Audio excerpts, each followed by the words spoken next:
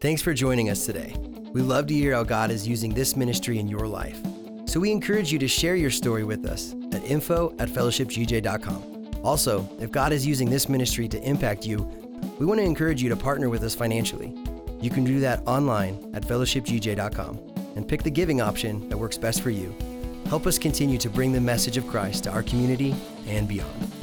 Again, thanks for joining us and enjoy today's message. I know a lot of you know that Amelie and I are big-time baseball fans. It's kind of a painful thing to love because we live here in Colorado and there's not a good team to choose from. But I do love going to baseball games. I love going to Coors Field. And I remember a couple years ago, my family and I went to a game over in Denver. We were excited to be there. In fact, so excited to be there, we showed up like an hour before they even opened the gates to let people in.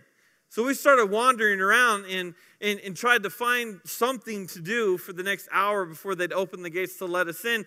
And we found ourselves wandering down the street, and we saw a menu on the side of a building. Thought this looked good. Let's grab a little bit of dinner before we go to the game. So we stepped in, and we're looking here at the restaurant, and it looked kind of nice. I mean, there's white tablecloth and on some of the tables and all that up front. I'm thinking, this is pretty nice. So we walk up to the stand, and I said, do you have room for 4 people? And I'm looking around, and it was kind of a stupid way to ask the question because I know they have room for 4 people. There's like no one in the restaurant. I said, do you have room for 4 people? And she goes, what's your name, sir? And I gave her my name. She goes, do you have a reservation? No. And she goes, well, we're all booked up.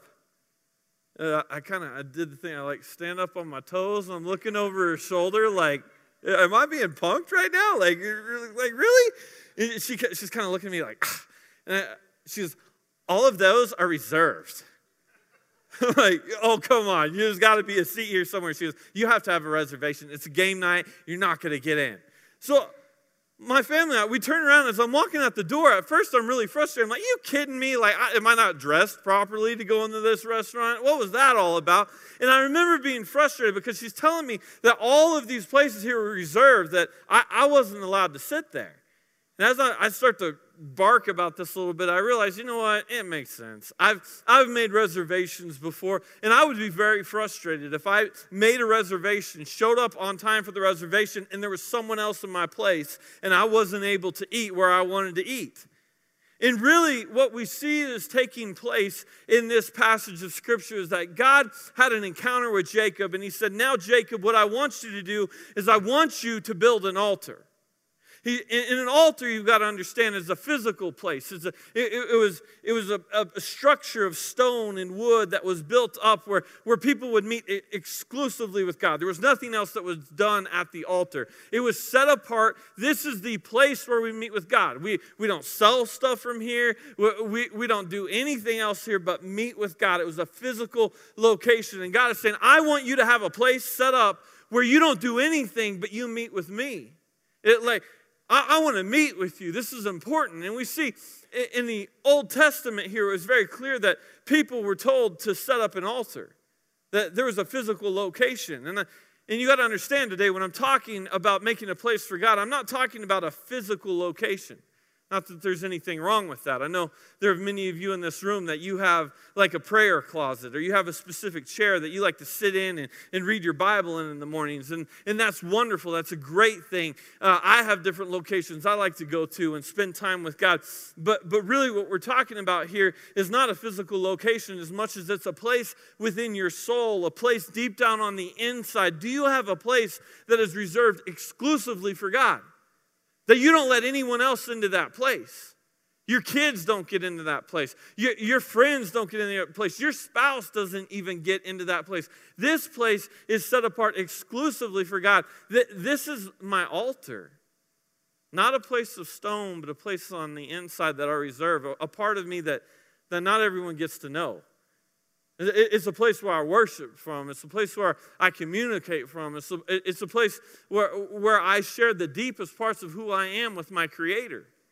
And you can't just let anyone into that place. In fact, I mean, your spouse can't be in that place. There are parts of me that Amelie doesn't know. There are parts of me that I don't share with her because not only can she not handle knowing every little intimate detail that I shouldn't be communicating with anyone, she doesn't want it, you know? And that's the truth about the person you're sitting next to is like, not only can they not handle the deepest parts of you that only your Creator knows about, is that they don't want it. And I wonder, do you have a place where you keep set up that this is a part I'm not going to share with anyone else except the God who created me? Do you understand how important it is that you have a place where you meet with God?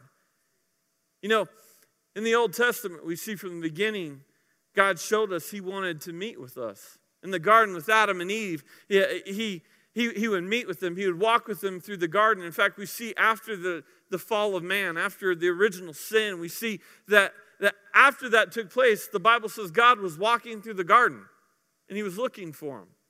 He had gone back to that place where He was expecting to meet with them. He had an appointment with them. This is the time I'm going to meet with this man and this woman. I'm going to meet with my kids here. I want to meet with them and talk to them. And He's going, guys, where you at? Hey, Adam, where you at? I'm here. He's walking through the garden looking because He had an expectation to meet with the kids He created.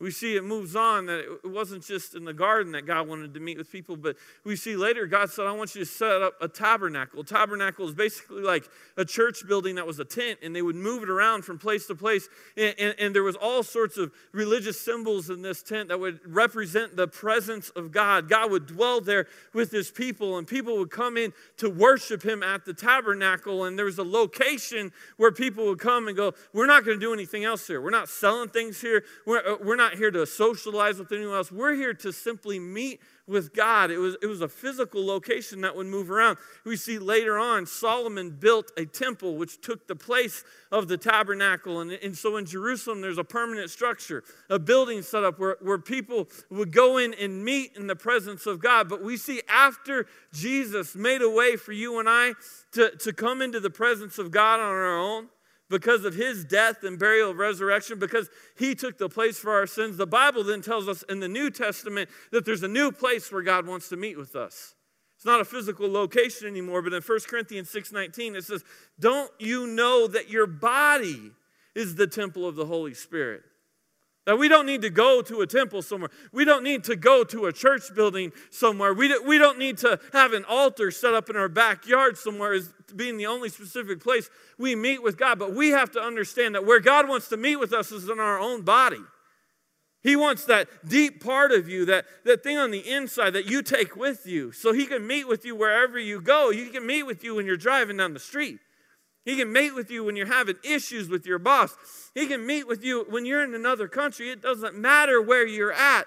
God wants a place with you, a place set up that's exclusive for His presence alone. See, it's important that we understand that not only do we set this place up, but we don't let anything else get in that place. Because the world we live in, it's a culture that's going to be continually trying to allow other people and other things to get into that deepest part of who you are. And we can't let it happen. In a relationship with God, we've got to protect that place. We've got to fight for that place, because we even see there was great men and women all throughout Scripture who would let other things into that sacred place in their hearts. In fact, Solomon, the Bible described as the wisest man who ever lived. Throughout his youth, he did wonderful things for God, but unfortunately, a horribly sad verse in the Bible, 1 Kings 11:4 says, as Solomon grew old, his wives turned his heart after other gods, and his heart was not fully devoted to the Lord his God as the heart of David his fathers had been. So here we have this wise man who loved God, and he's let some other things into that place that should have been reserved exclusively for God. It separated him from God. So today, in the time that we have together, I want to ask the question, do you have a place in your life that's exclusively for God? Do you have an altar? Do you have a place where you don't let anything else in? And a lot of us in here, we're dealing with the symptoms of pain in life because we've let other things into that altar. There's people in this room struggling with depression because you let other people into a place that they can't handle being there in your life. And since they can't handle being there, there's sadness that comes with that. There's needs that need to be met at the altar. And when you let drugs in, when you let other people in, it's going to fail you every time. They'll let you down every time. So I wonder, do you have a place where you say, you know what, nothing's getting into this place except for the presence of my Creator, the relationship with my Lord Jesus Christ? So what I want to do in the time that we have this morning is I want to talk about 7 benefits of having an altar. 7 benefits of having a place reserved exclusively for God. Number 1, here's some things you need to know about it. Number 1, an altar is a place of sanctity. An altar is a place of sanctity. It's an inner sanctuary, a place where God himself wants to reside in your life. It's a place where you worship him from. It's a place where there's rest, a place where there's escape. Because see, when you meet with God and you allow him into the most intimate parts of your life, when you're inviting him in, we see that he brings his attributes with him. He brings his blessings with him. And one of the things the Bible says is that Jesus is the Prince of Peace. So when you invite Jesus into your life, you invite him into the innermost parts of who you are. What he does is he brings his peace with him into your life.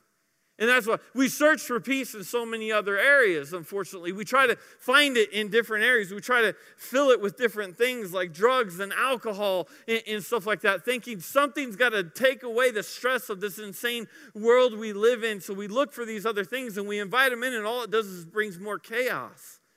But if we keep the place exclusive, say, there's a part of me I'm not going to let just anything into. I'm not going to let pornography into. I'm not going to let those types of shows. I'm not going to listen to those types of things on the radio. All it does is it wrecks my altar. It wrecks who I am on the inside. It wrecks what I've got going on with God. So I'm going to keep it exclusive because it's so important that I just want peace in my life. How many of you want more peace in your life? I mean, we pray for it. You get online, you Google books about peace. There are millions of different websites and books and teachings and videos about how to find peace. I mean, there's jokes about it from television shows and stuff like that. Serenity now! You know, I need to somehow find some way to get a little peace in my life. See, when you have an altar, God can bring peace with you wherever you go.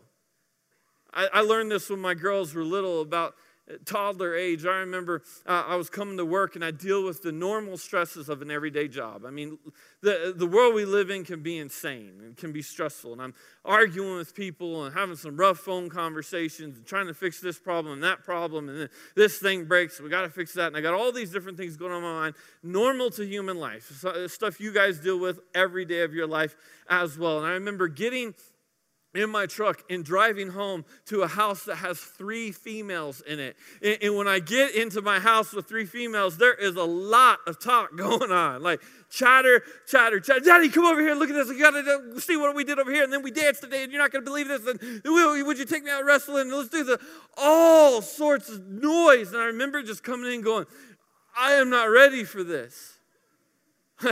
I want to just sit on the couch. I just want to watch a little baseball. I just want to take a deep breath. And I remember sitting there on the couch one night just going like, I'm not fulfilling the role of being a father right now. And I'm not fulfilling the role of being a husband. And why is because I've been lacking peace so much that I'm choosing to just veg out and check out of this situation because I don't have any peace.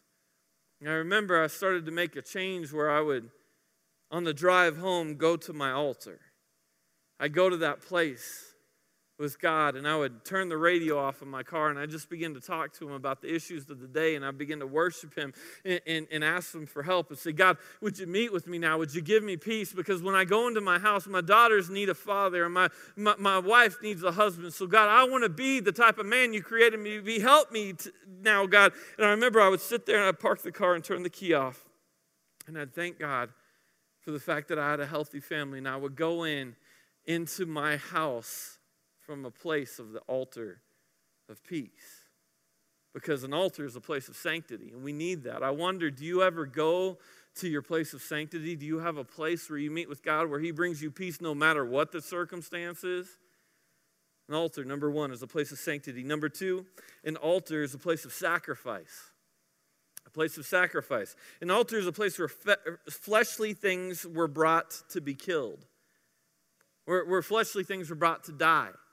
It's where the junk in your life goes to die. It's where addictions go to die and sins go to die. You have to have a place in your life where regularly you're bringing things to God and going, God, there's this dark part in me and I got to get rid of it. I got to give it over to you. I want it to die. I want you to take it away from me. And there's an exchange that takes place at the altar where we give God the things that are disgusting and wrong and need to be sacrificed in life. We give him our sin, and as he meets with us there, he gives us grace and forgiveness and mercy.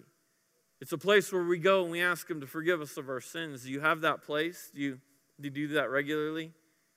Do you meet with God regularly? Because the truth is, what we see about Jacob is he's told, I want you to go to where I met with you and build an altar. So that tells us Jacob had an encounter with God. In fact, you can see it in Genesis 32, 3 chapters earlier. He meets with God. And he has an encounter with him. He meets with him. He knows God now, and he walks away from it. And he never set up a place where he was meeting with God on a regular basis, a continual basis. I wonder, first off, have you met with God? Do you know Jesus Christ? That's the first question everyone in this room need to answer. And then second, do you meet with him regularly? Not just, I met God when I was 12. But you're 45 now. When was the last time you talked to him? Like, do you have a relationship with him? Do you continue to talk to him? And just like this point, do you continue to come back and sacrifice the parts of your life that continue to grow, the fleshly things that grow up that you don't even really want them there? Because in your relationship with God, there has to be sacrifice. There has to be things you're getting rid of on a spiritual level, but also life itself takes sacrifice. You realize there's no such thing as success without sacrifice. Man, my generation, we want all the success and we don't want the sacrifice. We want what our parents have, but we want it earlier, and we don't want to pay the price to be able to get it. And there's not just my generation, but there's a whole culture that we live in where it's like we're not willing to make the sacrifices to be able to stay committed to something long enough to have success. And it's at the altar where you come before God and he gives you the strength to be able to make the sacrifices, where he gives you the strength to be able to stick it out when you're in a marriage relationship where there's struggle and you feel like, well, she's just not meeting all my needs. And he's just not meeting all my needs. And that's why people get divorced and say, well, she's not meeting all my needs, so I'm out of here. Well, what the Bible tells us very clearly is that no one's going to meet all your needs. That there's not a single person on the planet that will ever fulfill all your needs. It's what we call the 80-20 principle, that the very best you're ever going to get in a relationship with another person is that they might fulfill like 80% of your needs. Why is that? Because there's a part inside you that can only be touched, can only be fixed, can only be filled by a relationship with Jesus Christ. And once you begin to recognize that, then you can start to go, God, she's driving me nuts. She's not meeting my needs. But you know what? I want to meet with you today, God, because honestly, I don't think she's supposed to meet that need in me. I don't think she can touch me in a place where only my Creator knows about. She doesn't know about the most intimate parts of who you created me to be. And when we start to get to that place, we go, you know what? Now I'm willing to make the sacrifices of not always feeling happy all the time, not always getting my way all the time. And I'm going to stick it out because I want to see the type of fruit and success that my God wants me to have. Life takes sacrifice, and you have to have an altar to be able to continue to sacrifice. We got to teach our kids this. You got to teach them sometimes, like, I'm sick, I don't want to go to school today. Take an Advil and go to school. You're going to be fine. Like, we can't just baby people through life. It takes the commitment to say, you know what, yeah, there's a struggle. Yeah, there's a sacrifice that has to take place. And how do you do that? How do you get to a place where you just go, what, I'm willing to commit through the sacrifice? You have to have that altar. You have to have a place where you're meeting with God and he's giving you the strength to move forward. Number 3, an altar is a place of service. Everybody who ever did anything great for God, the first thing they did is built an altar. We could talk about many different people in Scripture. Noah, as soon as the ark landed on dry land, the first thing he did was built an ark. We see Jacob here, as God told him to move to Bethel. The first thing that he did was built an altar there. We have to realize that if you're going to serve God, you have to have a place where you meet the God that you serve. Because if God is going to give you the strategy on the day, you have to have a place where you're meeting with him, and that's got to be where you serve from. That's got to be how you work through your day, work through your life, work through your ministry assignments, is you have to meet with him. The Bible says we wage war not against flesh and blood, but of principalities and rulers of this world. You're in a spiritual battle every day of your life, and you can't just go into it going, I hope I make it today. You've got to go into it speaking to the God who created you and say, God, I need to know, what is your strategy and your plan for me today? How do you want me to serve you today? And if you ask him, he'll tell you. And he'll begin to give you the strategy as you're on the way to work and you're meeting with him there personally. Just, God, what do you want me to do? He might say, you know what, I want you to remain peaceful today. I want you to not get in a fight with your coworker today, but instead just listen to him. And you might hear a different strategy for whatever situation you're going into, but you got to go into service expecting that if I'm serving God, I've got to be meeting with him to understand how he wants me to serve him. See, for us to serve, we've got to have a place where we go and we meet with him regularly, or we won't have the ability to stick it out when things don't go our way. Because I'm sure you know this, you felt this. How many of you have signed up and said, I want to do something, I want to do something great, I want to serve God. And as soon as you raise your hand and say, I'm in, I want to serve him, then you start to recognize, wait a minute, things aren't going exactly the way I'd want them to go. If I was leading this thing, I'd do it a little bit different. If we go into life and not having a place where we're meeting with God and serving him, then as soon as things don't go our way, we'll quit. I remember when I was a young man, I was 14 years old. When I first shared with some of our pastors, I was 12 when I shared it with my father, but 14 when I shared with some of our pastors on the staff, I want to be a pastor someday. And I started talking to your youth pastor about it and some of the other pastors on the staff. And I remember we gathered together. I'm like, you guys, I want to be a pastor. Teach me to be a pastor. What do I got to do to be a pastor? And I'm like, that's great. That's awesome. They prayed over me, kind of kicked me out of the office, talked for a little bit, and they said, okay, what we want you to do, I want you to go with Mike, and Mike's going to show you what you can start doing right now. So I got behind Mike, and we went down the hallway, and he brought me to where there was a mop bucket, and he said, okay, the men's bathroom is disgusting right now. I want you to go and clean the men's bathroom. So I'm thinking they just need more time to talk about how they're going to help me become a pastor. So I grabbed the mop bucket and I'm scrubbing in there and going, soon they're going to come up with a plan to teach me how to be a pastor. And as soon as I'm done with this, I can't wait to hear what the plan is. So I finished the bathroom and I put the mop bucket up and I went into Mike's office and said, okay, so did you guys come up with a plan? He's like, yeah, the auditorium is dirty. Would you please go vacuum the auditorium? And I remember as a young man getting very frustrated, going, wait a minute, this is not what I signed up for. I didn't sign up to be a custodian. I signed up to be a pastor. As soon as I asked them at 14 to be a pastor, I was thinking, certainly they're going to give me next Sunday, and I'm going to be up on stage teaching all the adults how it is, you know. That's what I thought at 14. And I remember that it was in this stage that I was frustrated because things weren't exactly going the way I wanted, but I was serving God and I was cleaning things and I was picking up after things. And I got to tell you, it's humbling to clean up after people. I didn't realize how much I was learning about being a pastor in a place where I was serving people in ways that we don't even want to talk about. I mean, because there was days I would come into the church and they would tell me to clean the bathrooms. I'd just be, no, not again. I'd go there, flip the light on and just, like, seriously, turn the light on, guys, when you go in the bathroom. Like, I don't know what you guys do in there, but you're messy, right? But it was in those times where I wanted to quit really bad. And I didn't understand until years later really what God was teaching me about where he was bringing me in that time. But I would have quit if I didn't have a place where I was going back to him every day going, God, I just want to serve you. What do you want me to do? And he would continue to whisper to me, just keep on going. Keep on doing it. I wonder, do you have a place where you meet with God so that he can give you the strength to serve? The strength to serve those people that are hard to serve.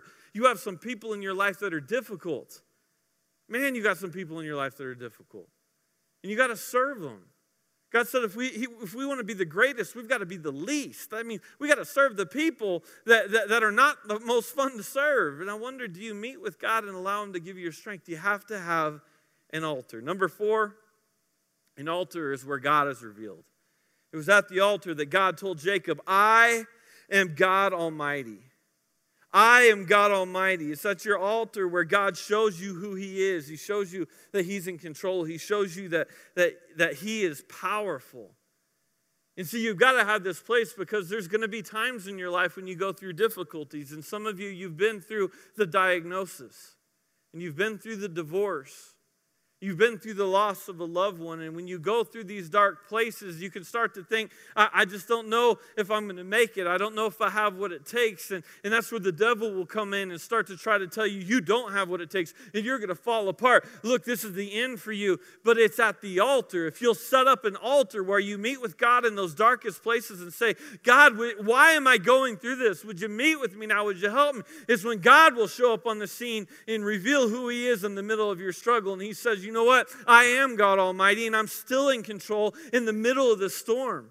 And it doesn't matter what the doctor said because I'm still your God, and I'm going to walk with you right through it. And it doesn't matter that she said she's going to leave you because I'm never going to leave you. I'm never going to forsake you. I'm right here with you right in the middle of this. I wonder, do you have a place where you meet with God, where he reveals his power to you when you're going through struggles?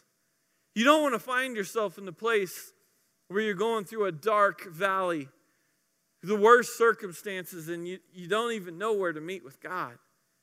You don't even have a place set up for him because you've let other things in there. What I've turned to in the past, it's got to be, I'll turn to this sin or that problem or this addiction or this habit, and it's like now there's this wrestling going on. Should I turn to one of those? No, we've got to have a place where we're meeting with God. I learned this lesson in the hospital a couple different times.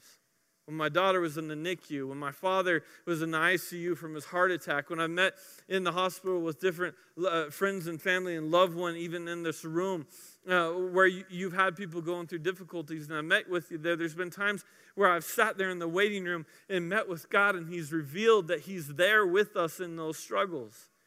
And it's nothing special about the waiting room there. It's about, do you have a place in your life exclusively kept for God? So an altar is a place where God is revealed. Number 5, an altar defines you. It was at the altar that God gives his identity to Jacob again. He says, they've called you Jacob. They've called you Jacob, which means crook, thief, like usurper. He's someone who is a trickster, who is a liar, a con artist. Could you imagine naming your kid something like that? Come here, you little crook. There he is again, little con artist, little scamper. That's what this kid grew up with.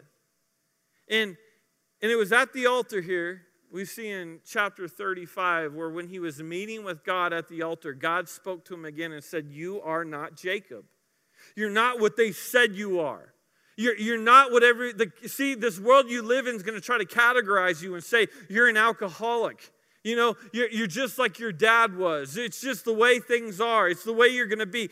And God says to you that you are not who they say you are. And he said, instead, you're Israel, which means prince. You're a prince. You're a princess. You're strong. You're powerful. You're fortified. You're a conqueror. You're a ruler. You're going to do great things in your life. You got to move forward. But what's so shocking about this is when God met with Jacob and told him in chapter 35 that he was not a crook, that he was not Jacob, but he was a prince. It wasn't the first time that God told him that. Because what we see is when Jacob first met with God in chapter 32 of Genesis, we see God told him the exact same thing. He gave him his identity, but what did Jacob do? Jacob didn't set up a place for God. He just kept on moving on with his life. So what are they calling him in this story? They're calling him Jacob. He heard it from God once, but he didn't set up a place for God to do work in his life. He just had that one encounter, but he didn't make it a personal, ongoing relationship with him there. So as he continued on, he still let people call him Jacob. I guess they're still just going to categorize me. They're going to keep me here. But it's when he said, you know what? I'm going to set up a place where I meet exclusively with God. I'm not going to let anyone else into that part of my life. I'm going to meet with them there regularly. When he met with God now, God said, let me remind you who you are. Because the world's going to continue to try to tell you who they think you are, and now I'm ready to show you who you are. I wonder, do you have a place where you go back to God where he can remind you who you are? So you don't get lost in this world. So you don't forget who you are. So you don't forget why he gave you the giftings and the abilities and created you and put you in this time, in this place for right now. He'll show you. No one else is going to be able to do that. And that leads us to the next one. An altar is a place that unlocks your destiny. An altar is a place that unlocks your destiny. See, God showed him who he was at the altar, and then he showed him what he was going to do. He told him, Jacob, there's a great nation in you. You're destined to do great things. There's legacy with you. There's blessings that are going to come out of you.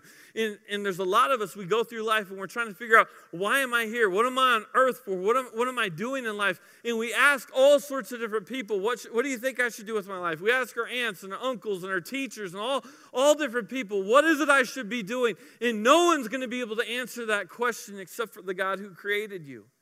And when you meet with him, he begins to tell you, this is why I've put the gifts in you and the abilities in you that I have, because this is what you're going to do in this life. I have people that ask me a question all the time, and I've told you this over and over again over the last 15 years in ministry. I drive people nuts with this question, but people will come to me and they'll say, I got a big decision coming up. What should I do? Should I move here or should I stay here and buy this business? So give me some sort of a flip the coin type of a decision. And I'll always answer back, and it ticks people off when I answer this question, but I'll say, well, what is God telling you to do? Because you don't want me to flip the coin with the outcome of your life and go, well, I think you should do this. You don't want my opinions on life. You want to know what God is telling you to do. And of course, we should gather around other people and pray together and join in together so that God will give us wisdom and speak to us, and people can hear from God for you on your behalf. But really, if we have an altar, we should be able to go right to that place where we meet with him and say, God, what is it that you want me to do? The Bible says, in all your ways acknowledge him and he will make your path straight. He wants to speak to you. He'll unlock your destiny if you make a place for him. And then the last one, if you'll stand with me, the seventh thing in an altar is an altar releases your inheritance. God said to Jacob, just like I blessed your grandfather and your father, now I'm going to bless you. You realize God wants to unlock blessings in your life? That really, we said that there was generational blessings there. And I'm so thankful that I come from a family that has generational blessings. That I've seen my grandfather and my grandmother, their love for God on both sides of the family. I've seen my parents' love for God, and I've seen the blessings that have come from that. He said, I want to unlock that in your life if you'll just set up a place for me. But what we see is so cool about this is it doesn't matter if you come from a good family or a bad family, because what's being communicated to Jacob here is he's saying, because Jacob's like, wait a minute, I'm a crook, I'm a thief, I've done so many things wrong, I've failed over and over again. And in this story, God's saying, none of that matters because you've set up a place for me in your life. And since you've set up a place for me, I'm gonna not just pour out inheritance that should be passed through your family, I'm going to pour out my inheritance on you. And there's some of us, that's good news for you, because you're going, I don't know if I necessarily want some of the inheritance I would receive from my family, but what I want is the inheritance that God has for me.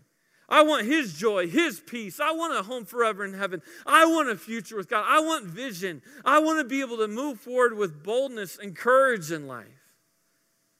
See, I wonder today, if you bow your heads and close your eyes for just a moment, do you have a place in your life that is set apart exclusively for God? Do you have a part where you don't let anything else in there, but this is a place where I meet with God? This is a part of me I reserve for my relationship with God. This is a part of my day where I don't do anything else, but I spend time worshiping and talking to God, reading my Bible. I want to get closer to him. Do you have times in your life that are reserved for him? because God wants to unlock so many different things and pour them out on you. But I wonder, are we filling those very times that we have with God? Are we filling that part in our own life with so many other things that we're missing what it is that God's trying to put in our hands? I just sense right now, I think there's some people in this room that you might just need to pray and ask God to forgive you, because maybe you've let some other things in to that place. Maybe you've let people in on that place. You've shared the most intimate parts of who you are with some people that have failed you. They've hurt you. They've ran away from you. They've taken the information and wounded you with it. Maybe it's a sin or something that you keep going back into, an addiction, a habit, and you feel like it's bringing, you're trying to look for peace, but it's just bringing more and more and more chaos. What I want to do is I just want to pray right now. And all of us in our own words, let's ask God to forgive us for letting anything else in there. And I want to encourage you to begin right now. That this would be a moment that you say, you know what? We've decided already this year that we're going to put God first. And it wasn't just about a revival. It wasn't just about the first 3 days of the year. But it's a commitment for the rest of our life from this day forward to go, you know what? God is going to be first in every area of my life. From the most intimate parts of who I am to my schedule, my calendar, every part of me, He's first. He gets a reserved seat in my life. So Heavenly Father, we just pray right now that you would be with each and every one of us. And I believe your Holy Spirit is speaking to us right now. And I believe that some of us are going to need some help clearing some stuff out, making room for you, getting rid of some habits, getting rid of some junk, making it a part in our life where we just come to you and we spend it with you regularly, that our relationship with you wouldn't be just a Sunday morning thing, but our relationship with you would be an ongoing, every day, every moment of our life communication with the God who loves us. So Jesus, we thank you for every person in this room.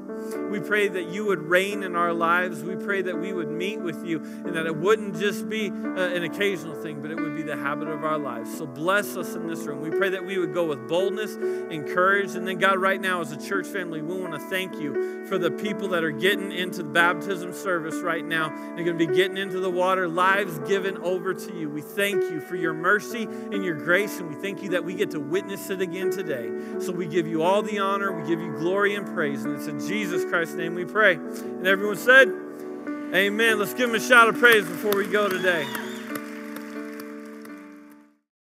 Thanks for listening to this week's message at Fellowship Church. If you have not made Jesus Christ your Lord and Savior, I want to give you the opportunity to do that right now.